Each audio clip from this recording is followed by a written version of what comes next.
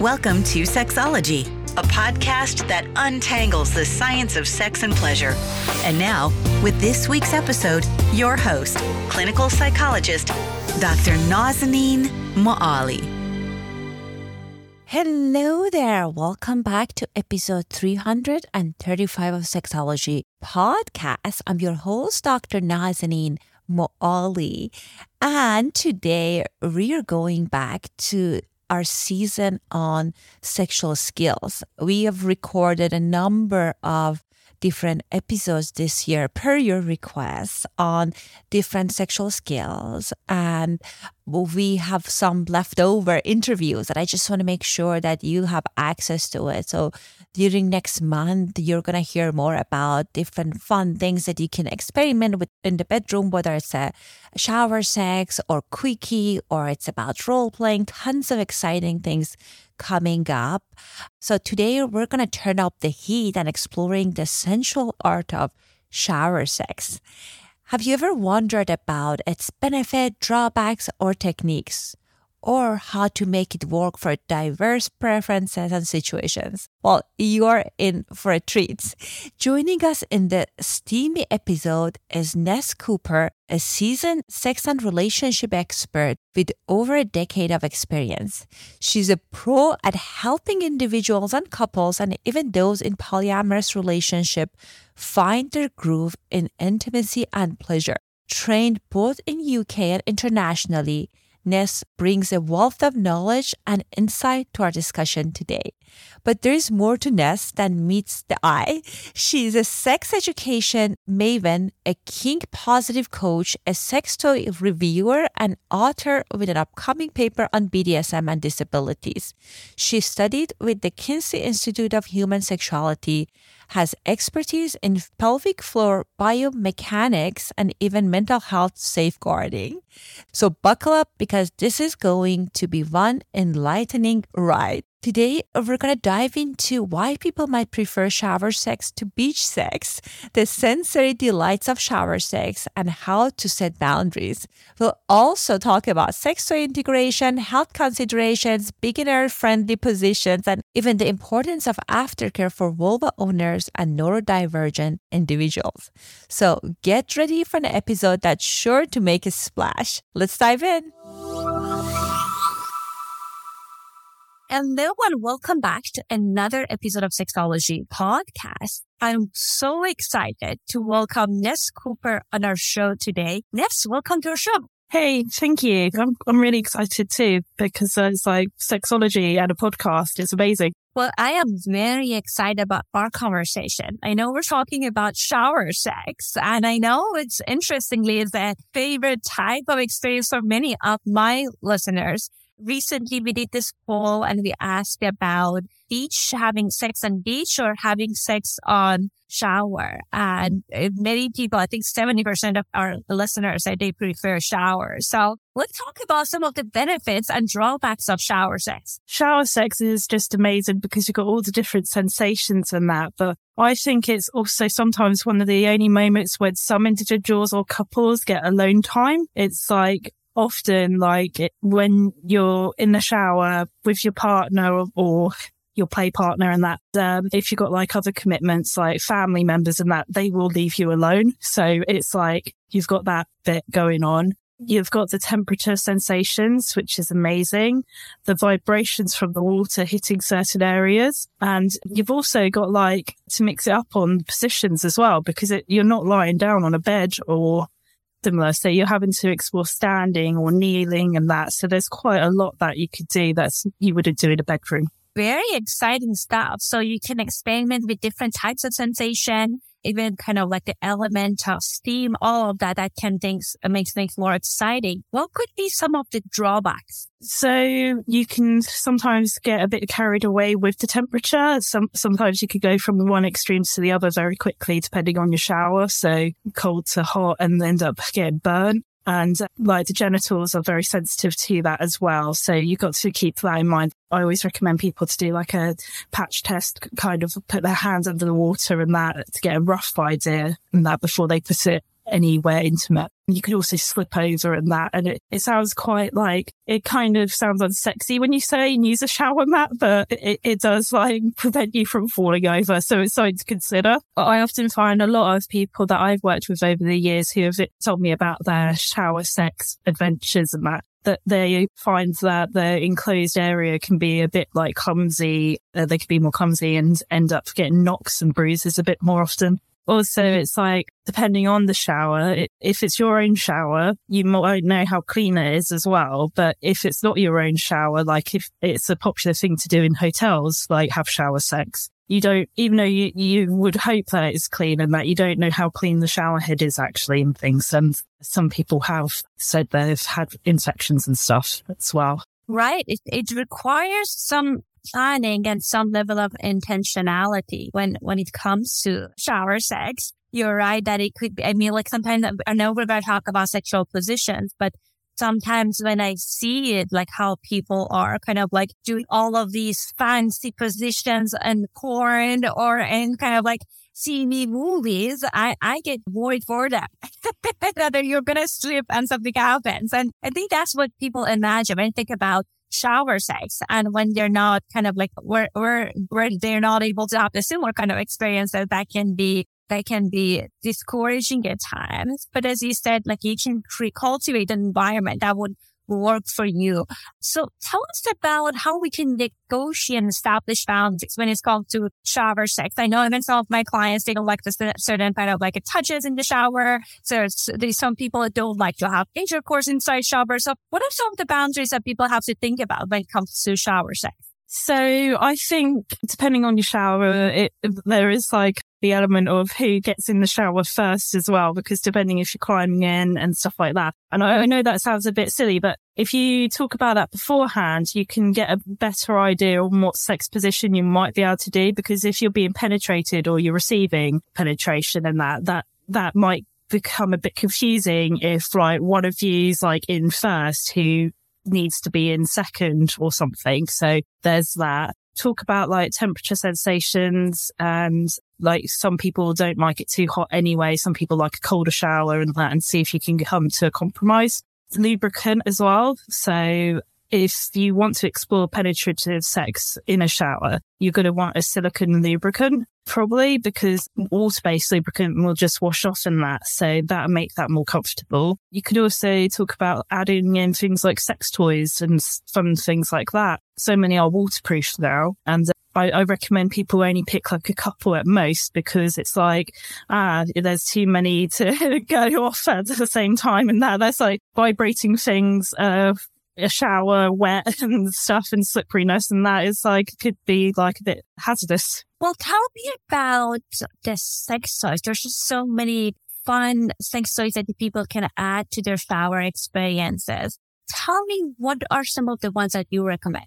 So I rather like heated vibrators, and there's quite a few brands that are waterproof and they've got handles as well. And I think they're really good for like shower and aquatic play and stuff, because you're not going to drop them. But also I find my sex toys like too cold and too shocking, even in a shower. It can like turn you off. So if you've got like a heated sex toy and you put it on like the heat setting beforehand, it kind of helps you stay in the mood and helps you reach orgasm and have fun. It leads to easier penetration and things like that. Other ones are glass and metal sex toys, and they can adjust to the temperature of the shower, and you can put it underneath the shower water beforehand to warm them up. And they can also be nice to like glide across your partner's body onto their nipples and like into various erogenous zones and over and things. So they're good. You can get things that aren't sex toys as well. There used to be a brand that did these, but they don't I don't know what's happened to them, but it's to help you with your sex positions and that. You can get suction handrails, and again, may sound unsexy, but if shower sex is like your thing and how you like enjoy sexual pleasure and that the most and things, it might be worth investing in those, because they can help you experiment on new sex positions and that you wouldn't be able to do without. Some people do enjoy also they're kind of like bondage little stools that are metal with kind of fabric to allow you to sit or kneel on them comfortably. And some of those, because they've got like little rubber feet in there as well, they can be put in a shower as well to mix up your sex positions, make it easier for you to penetrate a partner during certain positions in a shower. So they're quite good. Tell us about positions. What are some of the fun positions that people can explore in the shower?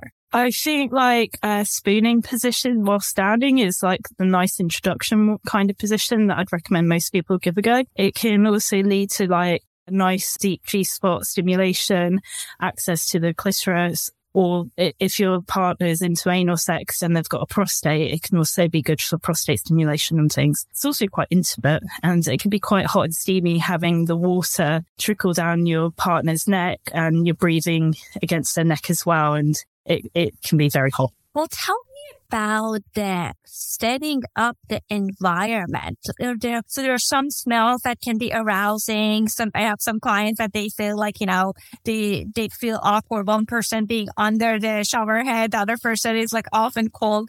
What kind of a preparation we have to in mind, but you want to have a kind of like a fun experience? So when you're like introducing anything like this into like a love ritual kind of pattern and that, it's like you do like explore your other senses as well. And that's brilliant. I quite like recommending these little fizzers that you put into the bottom of the shower, and some of them can have like aphrodisiac style kind of scents, and like there's rose and cinnamon ones and things like that. And some people really find them quite arousing, so they can be helpful. You might want to explore different textures, and like it's quite intimate bathing each other as well. So in a shower, it's like not just about having sex or play and like sex toys and that, but you could like explore different like sponges and like hand towels and different things that you'd normally use by yourself to get clean, but do it in an erotic way and kind of a caring way and stuff. It could be quite nice.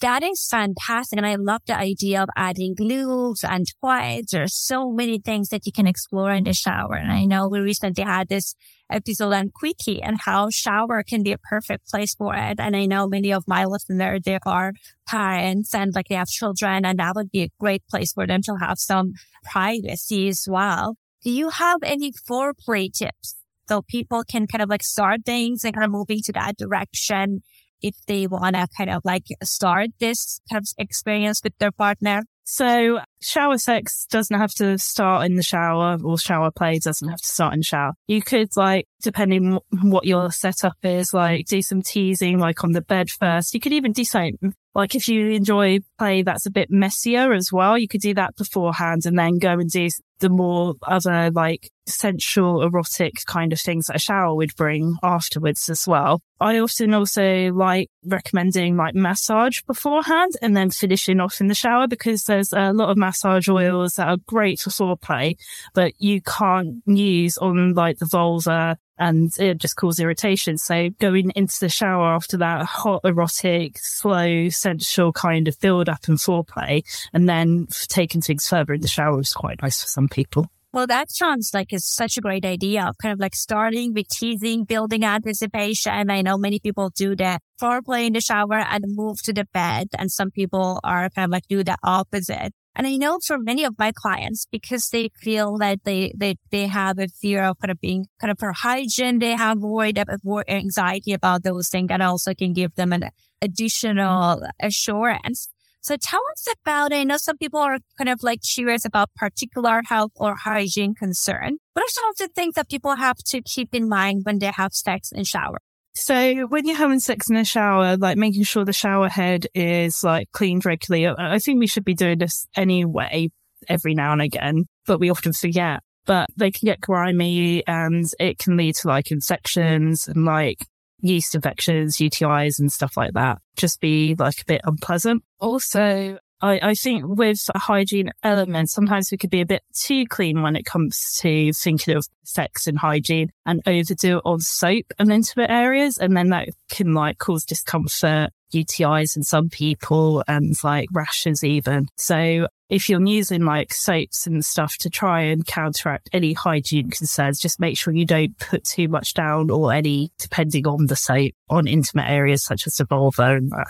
That is so important for vulva owners to know. We all hear about this kind of like this different marketing stuff about your vulva needs to smell like jasmine or like all of these crazy things, which need people to feel insecure, and they over clean, as you mentioned, or they douche, and it just changes their internal pH. And that also can cause, as you mentioned, like all sorts of it can lead to infection. So I think that's also important to keep in mind. And about kind of like if you're interested in anal sex, like in a penetrative experiences that you mentioned, anything that we need to keep in mind about that if you're doing it in the shower?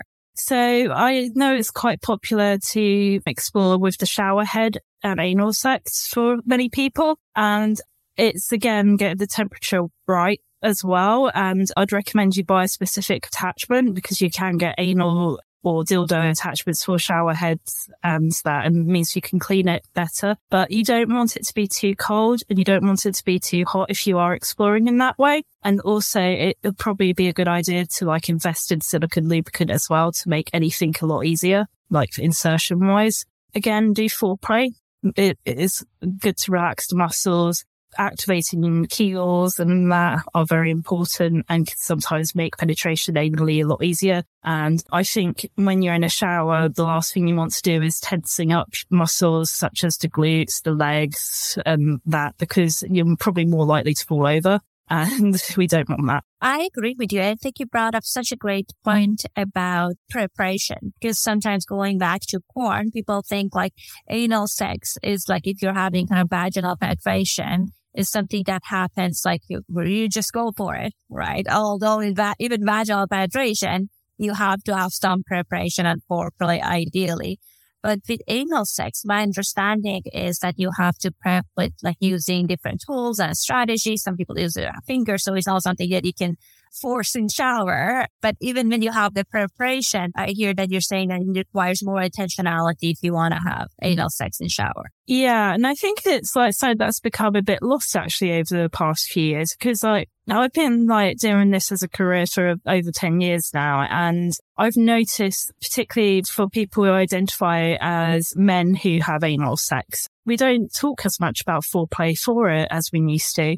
And we're getting more people report like issues of like discomfort, pain, and possibly like injuries as well. And I think it's just important to remember that foreplay it's okay to have foreplay. It's important. Even if you are just exploring anal sex, it's good. Right. I think for everyone, I think that foreplay gives people the opportunity for building psychological arousal, physiological arousal, whether you're a vulva owner or a penis owner. And sometimes, as you said, like people, they don't put enough thoughts into that. So and that can kind of take away from the opportunity. Any kind of choice like we can take to the shower, any type of the choice would be better for that. I know you would talk a little bit about it, but anything we have to be mindful of if we're bringing our sex tech to the shower?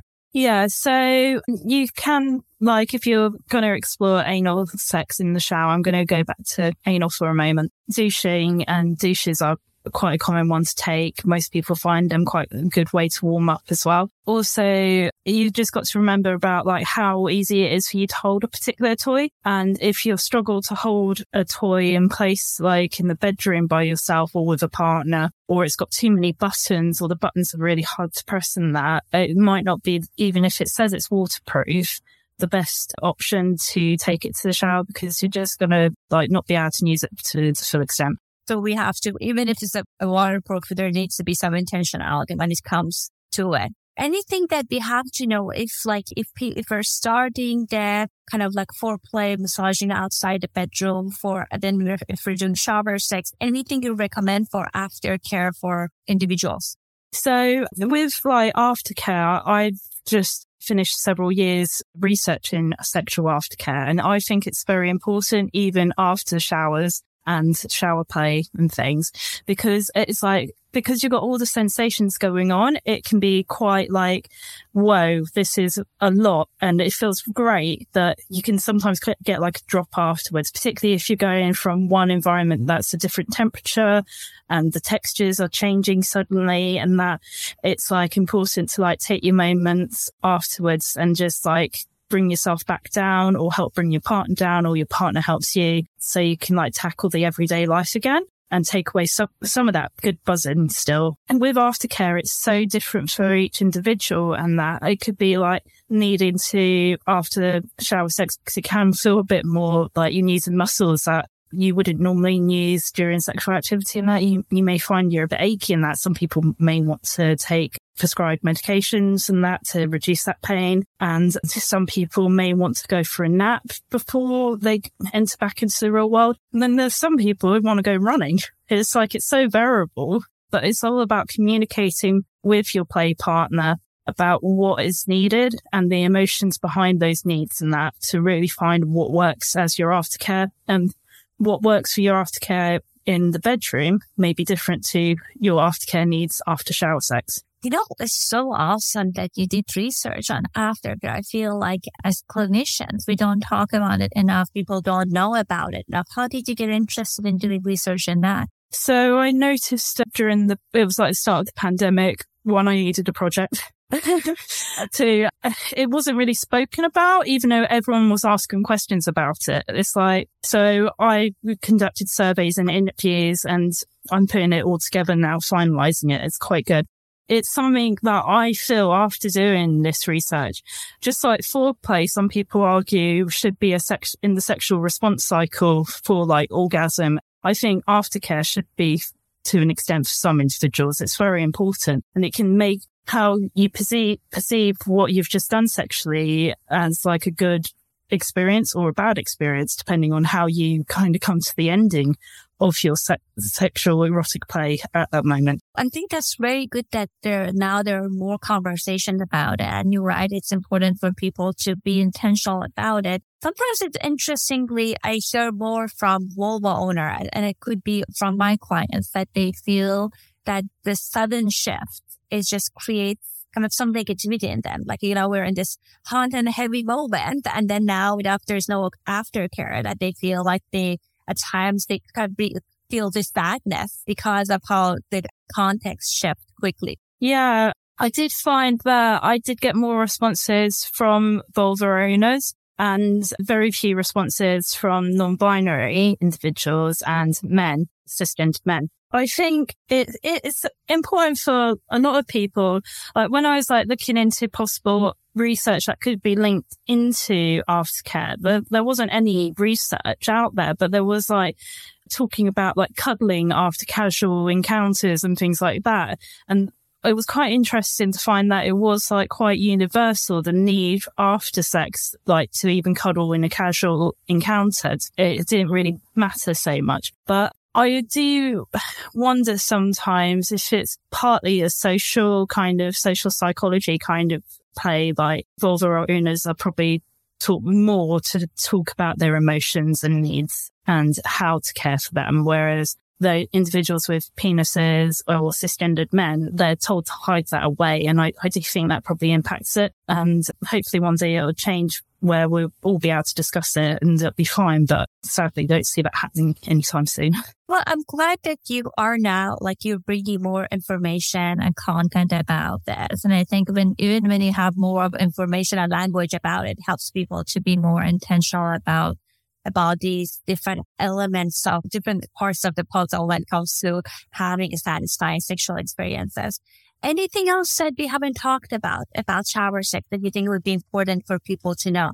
I did find something recently that was occurring because I've been asked to support a lot of sort of neurodivergent individuals. And some individuals said they like the sensations from shower sex because they find other sensations outside of the shower difficult. But I had a few people comment how they liked the sound of the water. Like it was almost like a white noise, like it helped block out sensory overwhelm on a noise front. And I thought that was quite fascinating, if I'm honest. That is so interesting. Tell us more about that. What do you mean by that? So individuals who are neurodivergent with autism or ADHD and that sometimes find like sounds a bit much. And I think it's white noise and brown noise, which are these kind of like stream kind of crackly noises and things that some find incredibly calming, and they're able to think through thought processes a lot better. And some of those people I've been speaking to have said that they're able to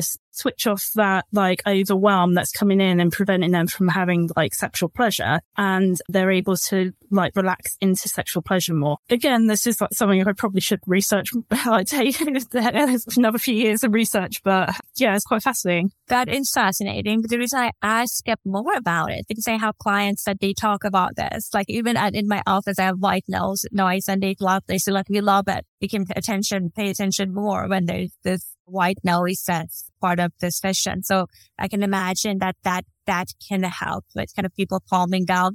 But what about shower? Do you feel like for neurodivergent people have like the stimulation might be too much, or it could be calming? I think for some it would be calming, and then others not calming. It's difficult because it's like neurodivergence isn't like linear. It's very variable depending on the individual and also the situation the individual's in.